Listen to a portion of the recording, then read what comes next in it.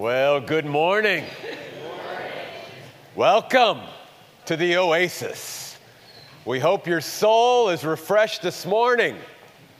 1 Peter chapter 3, beginning at verse 8, we are continuing our series in the letter of 1 Peter. Let's go back 2 weeks. Just bring ourselves up to the present here of where we're going to be here in 1 Peter chapter 3, beginning at verse 8. 2 weeks ago, we saw that Peter said that God's people should have 3 priorities in our lives. We should have the Word of God, the worship of God, and the witness of God as priorities in our lives as the church.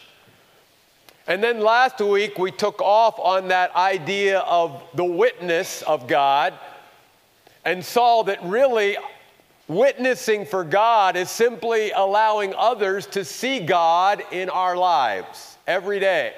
In each and every situation, everywhere we go, can others see God in us? And last week we talked about them being able to see His love in us and His patience in us and His peace in us and joy and all of these different aspects of God in us. Now today we want to talk about making the most out of our life. And the reason why that even ties into our witness is because many times there are more eyeballs on us, and there's always eyeballs on us. We get that, right? There's always people watching us. There's always people observing us, whether we even realize it or not. But many times there are more eyeballs intentionally on us when things in our life are not going well, instead of the opposite. Because we can even say to others many times, you know, God is great and my God is good and it's great to be a Christian and all of that. And for many people, and maybe even this was you at some point in your life, and maybe it still is, you're like, well, you Christians, you know, you can say how great and good and how real God is and what a difference He makes, but your life's good. I want to see the reality of God in your life when things aren't good. I want to know that your God is enough for you when things are really in the tank, not just when things are flying high in your life. Because if your God is only great and good and glorious and sufficient for you and enough for you when things are going good, but not when things are going bad, then what kind of God is that? And what kind of life do you really have? So that's one of the reasons why God even at times allows us to go through trials and suffering and pain. And that's exactly what the readers of Peter's letter were going through. They were a group of Christians in the first century who were going through tremendous persecution and trials and personal pain in their life. And yet Peter was trying to remind them, you can be a great light to those whose eyeballs are on you right now. Because you can show them that our God is not only big enough when things are good and big enough for the small things, but He's big enough for the greatest things in life, for the hardest times in life. In fact, there are no times that we will go through that God is not enough for us.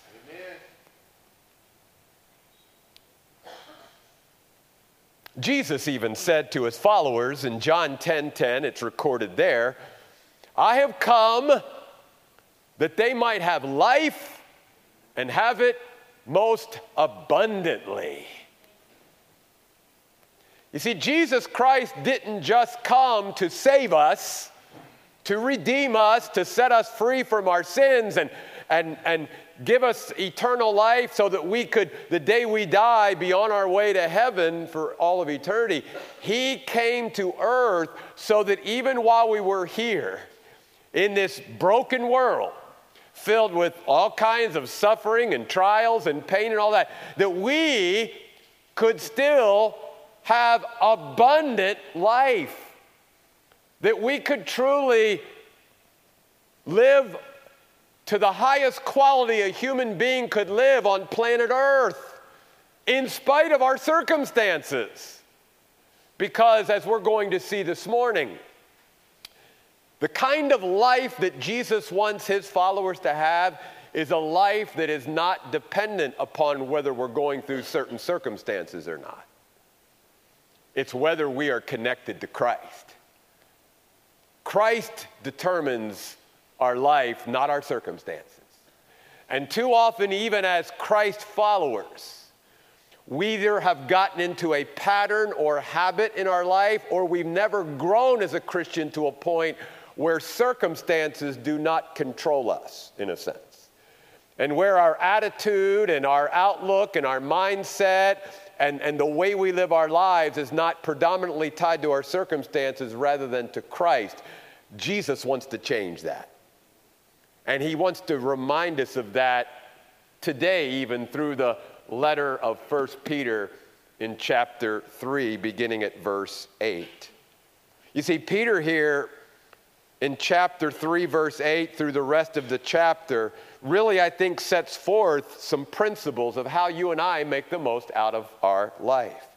In fact, even in verse 10, he says, he's quoting from the Psalms here, he says, hey, who wants to love life and see good days?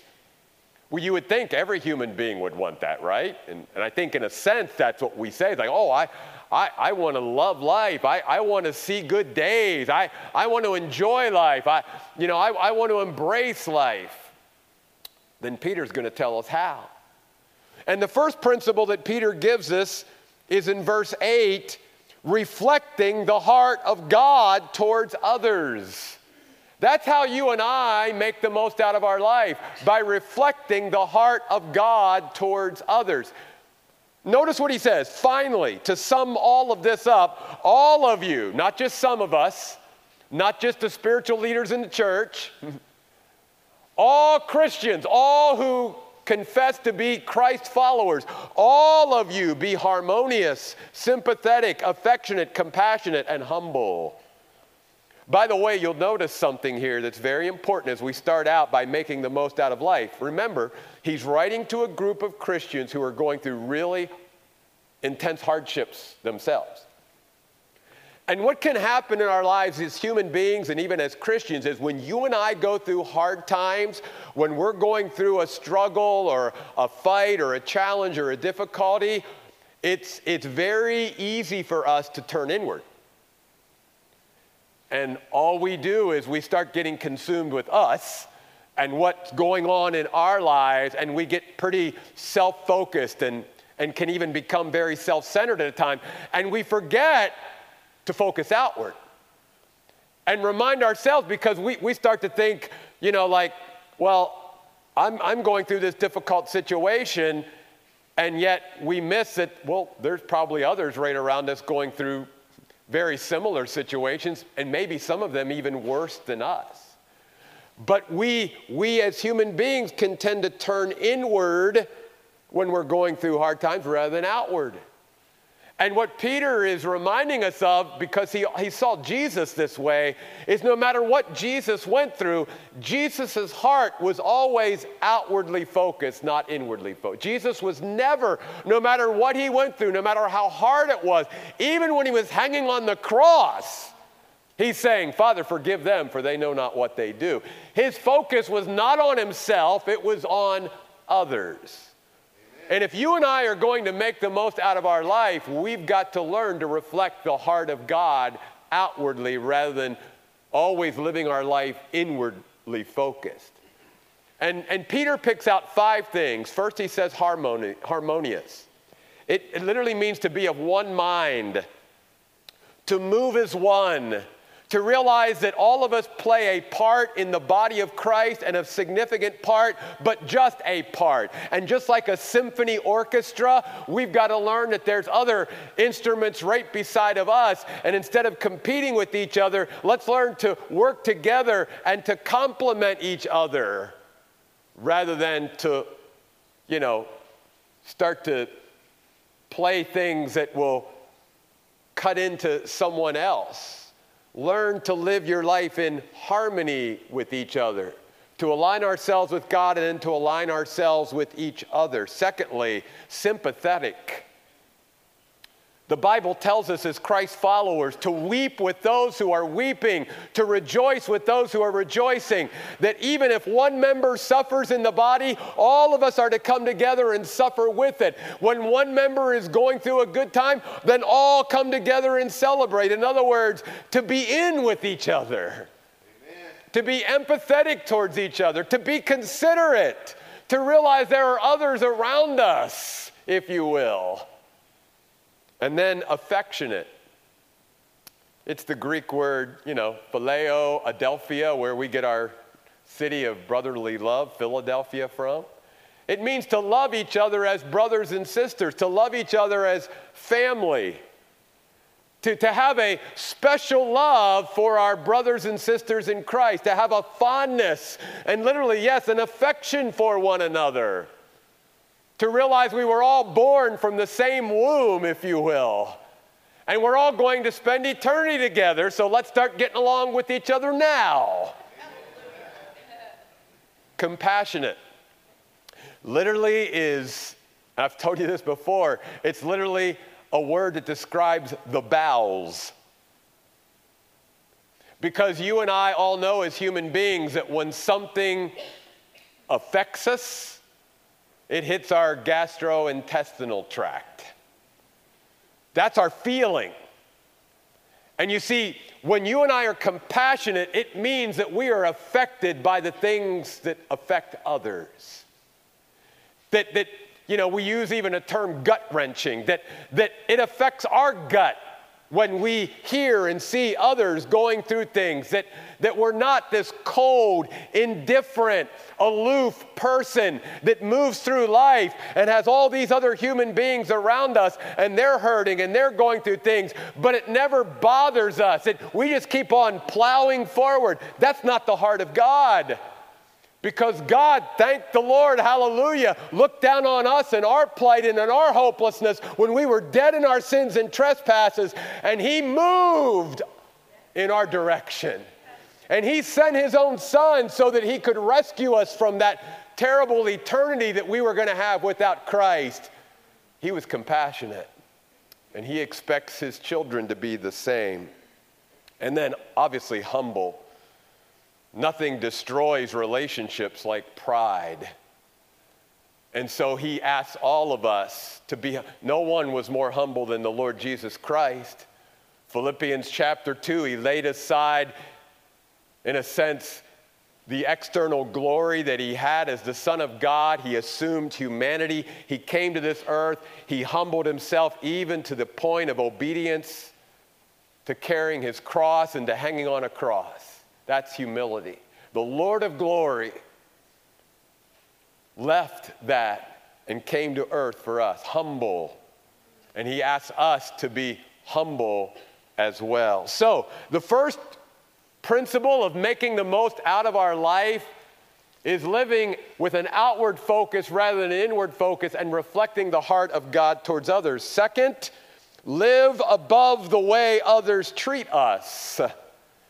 Because notice then He says, do not return evil for evil or insult for insult, but instead bless others. Bless and do not curse. You see, again, it's really easy for us as human beings, even Christ followers, to sort of be pulled down to the level of those around us. That if they treat us like dirt, we're going to treat them like dirt too. That if they talk about us a certain way, then we're gonna go right down there with them. We're gonna go right down into the mud, and we're gonna start engaging with them the way they engage with us. And again, remember too, in the backdrop of all of this, Peter has in mind, people need to see the reality of God in our lives at all times and the difference that God makes. What kind of difference does God make in our life if you and I end up treating people when they hurt us by hurting them? What difference did Christ make then in our life? Christ calls us to live to a higher standard than everybody else around us. And even though we live in a world where people are hurling insults at each other and evil out there, that He says, as one of my children, don't do that. You want to make the most out of your life? Don't treat others at the level that they treat you. Keep your finger there in 1 Peter chapter 3 and go back to the Gospel of Matthew and listen to the words out of Jesus' own mouth to his followers early on in his ministry in Matthew chapter 5. Beginning at verse 43, Matthew 5:43. Jesus says, "You have heard that it was said, 'Love your neighbor and hate your enemy.' But I say to you, love your enemy." Can I just stop there?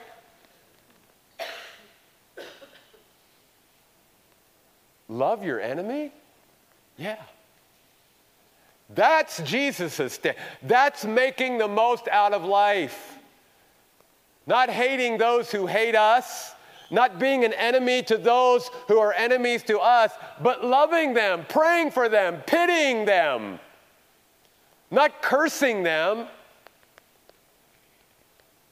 And then he says, and pray for those who persecute you. Amen.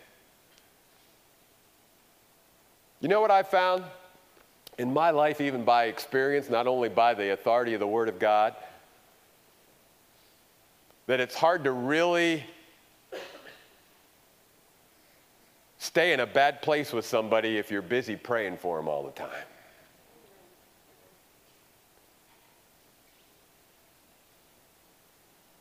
Then he says, so that you will be like your Father in heaven, verse 45.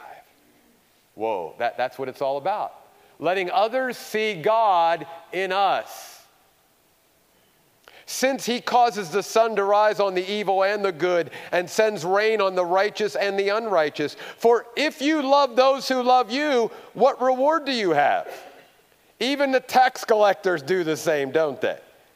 And if only you greet your brothers, what more do you do? Even the Gentiles do the same, don't they? So then be perfect as your heavenly Father is perfect. Follow his example. Be different. Be distinct. Don't be like everyone else. And again, it's so easy when you and I are going through hardships ourselves to not only be so inwardly focused, but to be so short, if you will, with others. And allow, because our heart's not in a good place for the things that come out of our mouth to be so cutting and tearing and causing pain in those around us. And God is saying to us here, you want to make the most out of life? Don't only reflect the heart of God towards others, but treat others in a way better way than they're treating you. Live above the way others treat us. Which is why then if you go back to 1 Peter chapter 3 verse 10, he says, if you want to love life and see good days, then keep your tongue from evil and your lips from uttering deceit. Turn away from evil and do good. Seek peace and pursue it. But there's a third thing Peter says to us here about making the most out of life. And that's back up in verse 9. Be a blessing because we are blessed. Notice what Peter says. Do not return evil for evil or insult for insult, but instead bless others because you were called to inherit a blessing. In fact, up in verse 14, he says, even if you get to a place in your life like these folks were, where you happen to be suffering for doing what is right, you're blessed. Wait a minute. I'm suffering for doing what's right, and God says I'm blessed? We're going to define what it means to be blessed, because I think a lot of Christians have a warped perspective of what blessed means. To them, blessed means I'm living a life where circumstantially there's no problems in my life, there's no trials, there's no pain, there's no suffering, everything's going good, right? That's the blessed life. No. First of all, that's impossible here on this earth. Let's get that straight. But first of all, let's talk about blessing others. Again, what Peter is not saying is if somebody's a bad person, that I'm not to go around saying, oh, they're such a great person. God doesn't want me to lie. And God doesn't want me to be insincere. And God doesn't want me to use flattery, or something like that whenever it's not appropriate to speak a certain way. So blessing others doesn't mean, we go around saying nice things about everybody no matter whether they're nice or not. Again, blessing others is seeking to be a blessing to them regardless of whether they are a blessing to us or not. Offering our love and our prayers and our willingness to serve them in some way. It is praying for them. It is pitying them, really, because they're not in a good place if they're acting like that. There's something that's got around their heart and they're hurting, you see.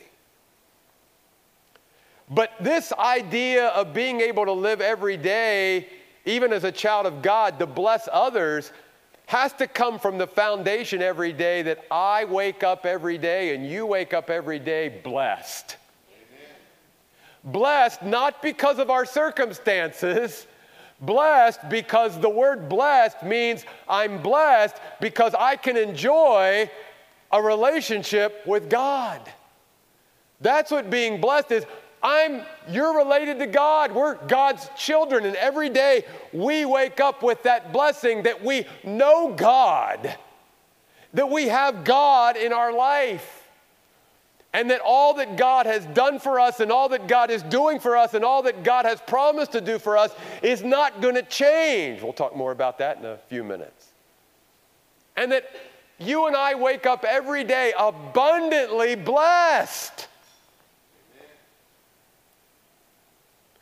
But see, many times, especially when we're going through circumstantial hardship, we start to tie our blessing to our circumstances. And when our circumstances start to go south as Christians, we're like, I'm not blessed. God hasn't blessed me. If God would never do anything else for us but save our soul, You and I would be able to spend all of eternity, every moment of eternity, just thanking God for saving our soul. Amen. That our names are written in heaven. That our sins, past, present, and future, have all been wiped clean and forgiven forever. That we stand in the righteousness provided by God. Because he who knew no sin became sin for us so that we might be made the righteousness of God in him. 2 Corinthians 5:21. That's being blessed.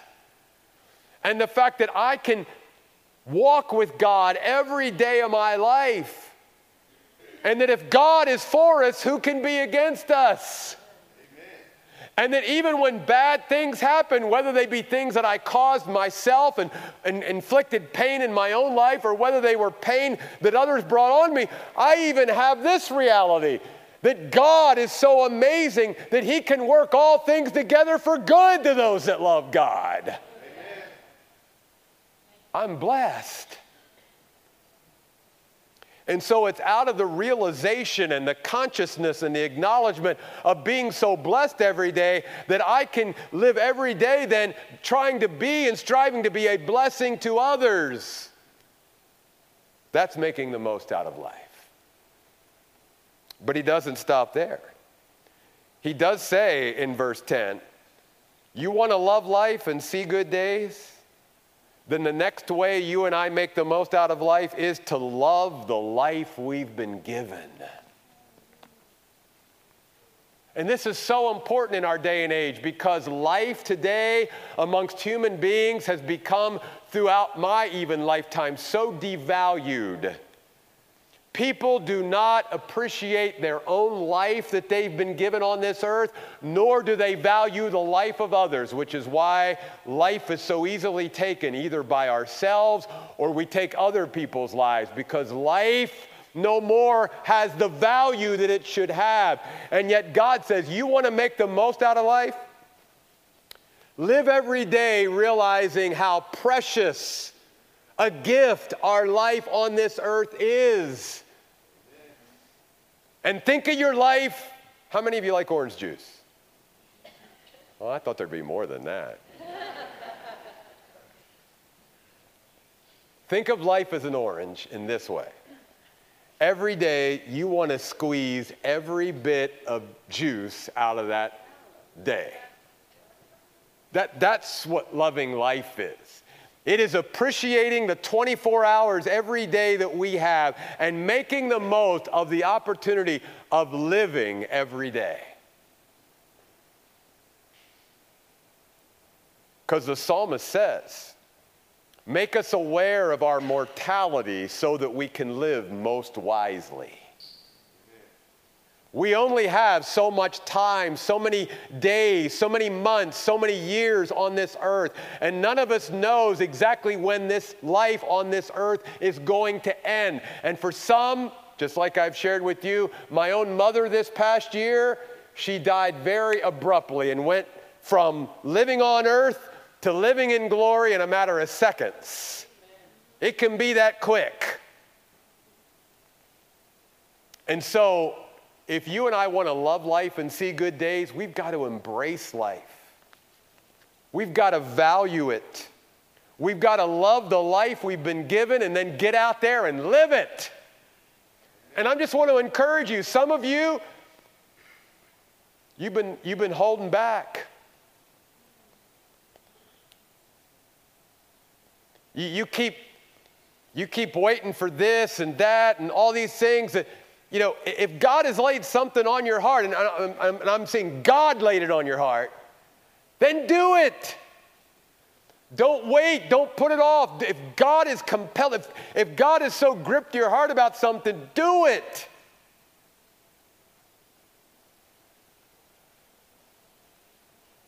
Because I've never met a person as a pastor, and obviously as a pastor, I'm with people a lot of times when they are dying. I have never met a person yet when they are dying saying to me something about the regret of, you know, doing this that I really wanted to do and now I wish I wouldn't have done it. No, it's the opposite. It's like, I wish I would have done that. It's more about the things that they didn't do many times than it is the things that we did do. Love the life you've been given. Live every day to the fullest. Make the most out of every day. But then he goes on to say, but also live with the awareness and assistance of the Lord. Notice in verse 12, for the eyes of the Lord are upon the righteous, and his ears are open to their prayers, but the Lord's face is against those who do evil. It will not go well for the wicked. Even if it seems that they're prospering for a time, it's only for a time, and their time then comes. But for the righteous, notice this. First of all, the Lord is always attentive to the righteous. Now again, where you and I can get into a bad place is we, even as Christians, can think because of our circumstances, God doesn't care about me. God is not aware of what's going on in my life. God is detached. God is far away. But the truth and the reality of God's word is God is always very much concerned and aware of what's going on in our lives. And his eyes are always open to us. He always sees what we're going through. And he's always willing to give us his assistance and his support and his aid, his grace. And then I love this.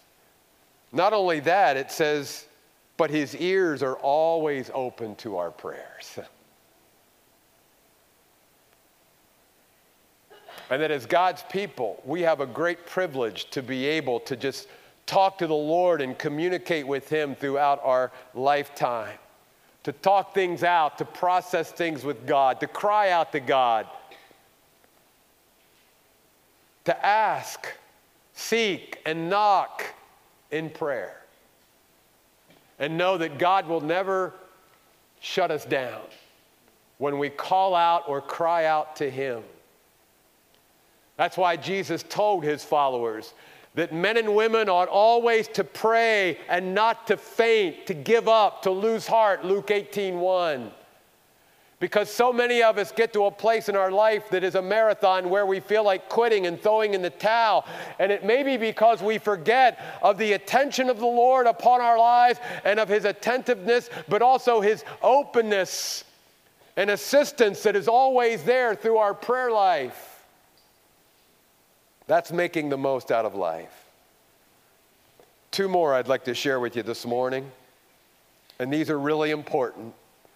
Verse 15, living with Christ as Lord.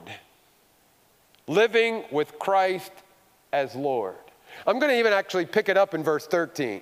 For who is going to harm you if you are devoted to do what is good? Now, some of you are going, well, wait a minute. Peter's even readers could say, we are trying to do good and we're being harmed.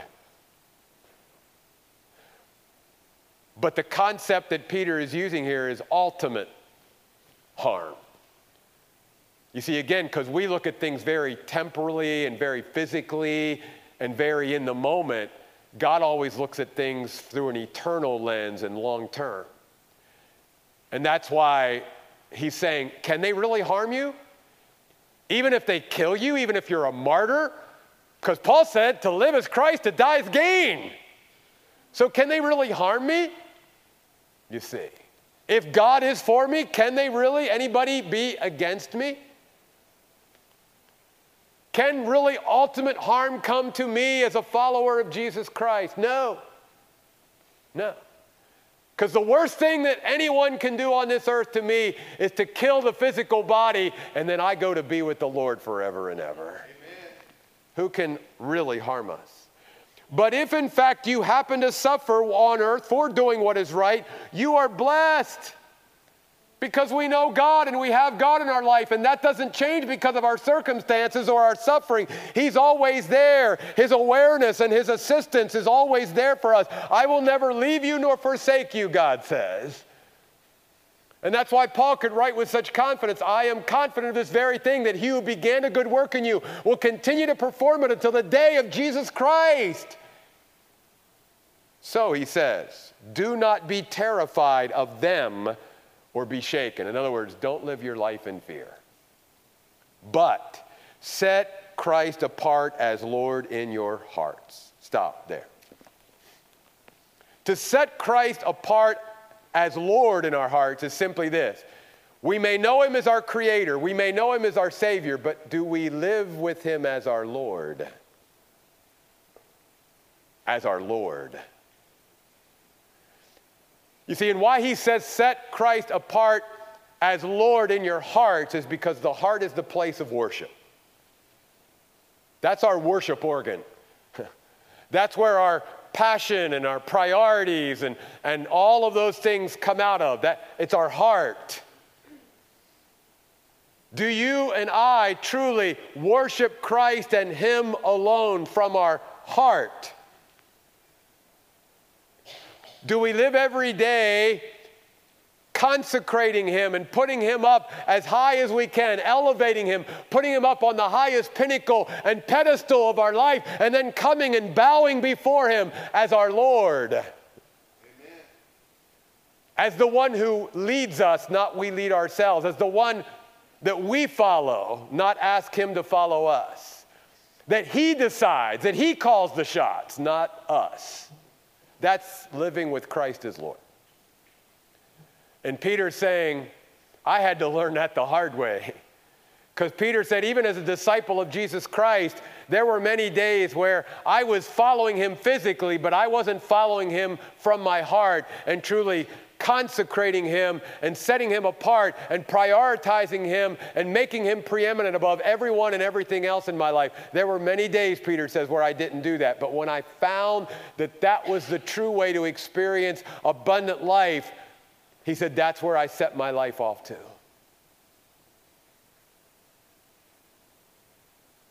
Only you can answer this question today. Is Jesus Christ not only your creator and savior, but are you living with him right now as your Lord? Are you leading your life, or are you letting him lead your life? Are you making the decisions, or is he making the decisions? Is he deciding things for you, or are you deciding those things? Peter says, you want to make the most out of your life? Set Christ apart as Lord. Because here's the deal.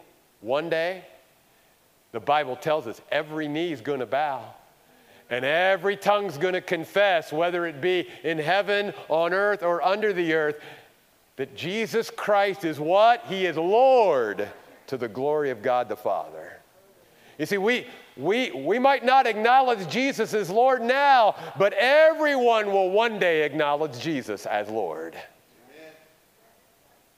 Whether willingly or unwillingly, but everyone will one day acknowledge Jesus as Lord. The way to make the most out of life is acknowledge his lordship now. And then finally, and this ties in with all the others, live with fearless confidence. Because he's already talked about don't be terrified of them, verse 14, or shaken. So many of us live in fear. Fear is no way to live life. Living in fear is not going to make the most out of life. Living with fearless confidence, however, is. And that's where the hope comes in. That's why he says, then when you and I set Christ apart as Lord in our hearts, then hopefully, too, we will always be prepared or ready to give an answer, a well-defined and well-detailed, well-thought-out explanation for the hope that they see in our lives, especially at times when we shouldn't have any hope. Amen. Because, again, our hope isn't tied to our circumstances.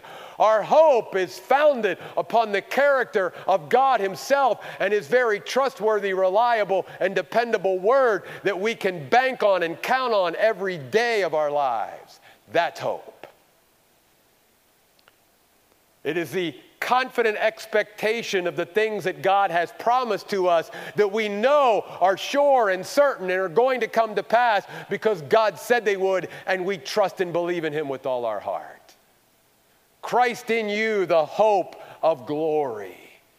It is the ability to be able to look past our present trials and suffering and pain and circumstances and to look at what God has promised to us and keep our eyes focused there.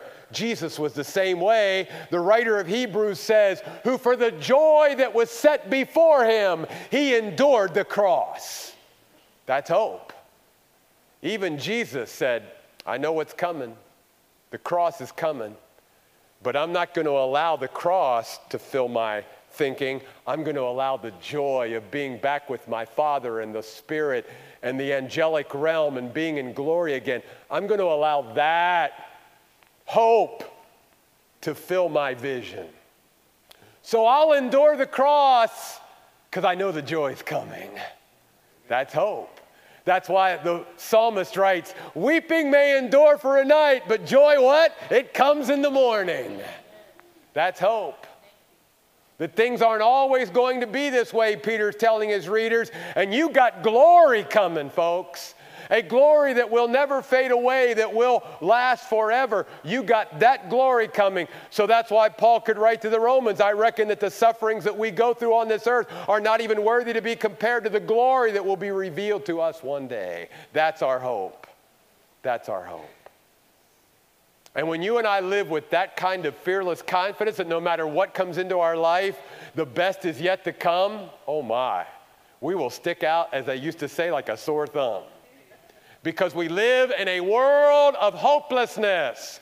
We are living in a world of despair where people have no idea what the future holds. And they're scared to death of it because they don't know the one who holds the future. Amen.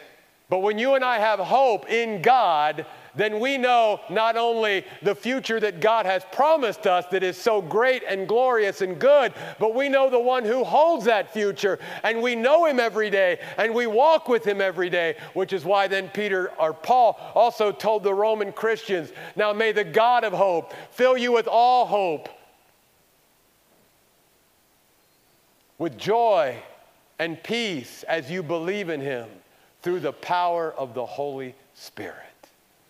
The God of hope, fill you with all hope. with also joy and peace as you believe in him through the power of the Holy Spirit. Jesus said, I've come that they might have life. Not just heart beating, not just getting up every day and going to work and putting in my time, but realizing, oh my goodness, there's a whole level of living that I haven't even experienced yet that Jesus wants me to experience. Even in this broken, messed up world. How do I make the most out of life? Let me quickly review for all of us. Reflect the heart of God towards others. 2, live above the way others treat us. 3, be a blessing because we are blessed. 4, love the life we've been given. 5, live with the awareness and assistance of the Lord. 6, live with Christ as Lord. 7, live with fearless confidence. Would you bow your heads in prayer with me at this moment?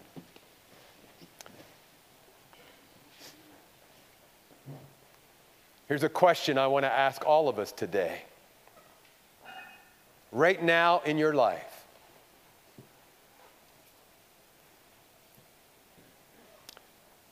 is your life and the way you are living life and the way life is going for you being more determined by your circumstances or by Christ? And if they're being determined by your circumstances, I'm just going to invite you today. Begin today by setting Jesus Christ apart as Lord in your heart. Worship him like never before. Make him the priority of your life. As Jesus even told his followers, seek first the kingdom of God and his righteousness, and then all these other things will be added unto you. God, we confess so often, even as your followers, we're so concerned about all the other added things, but we're trying to add those things to our life without seeking first your kingdom. We get it backwards.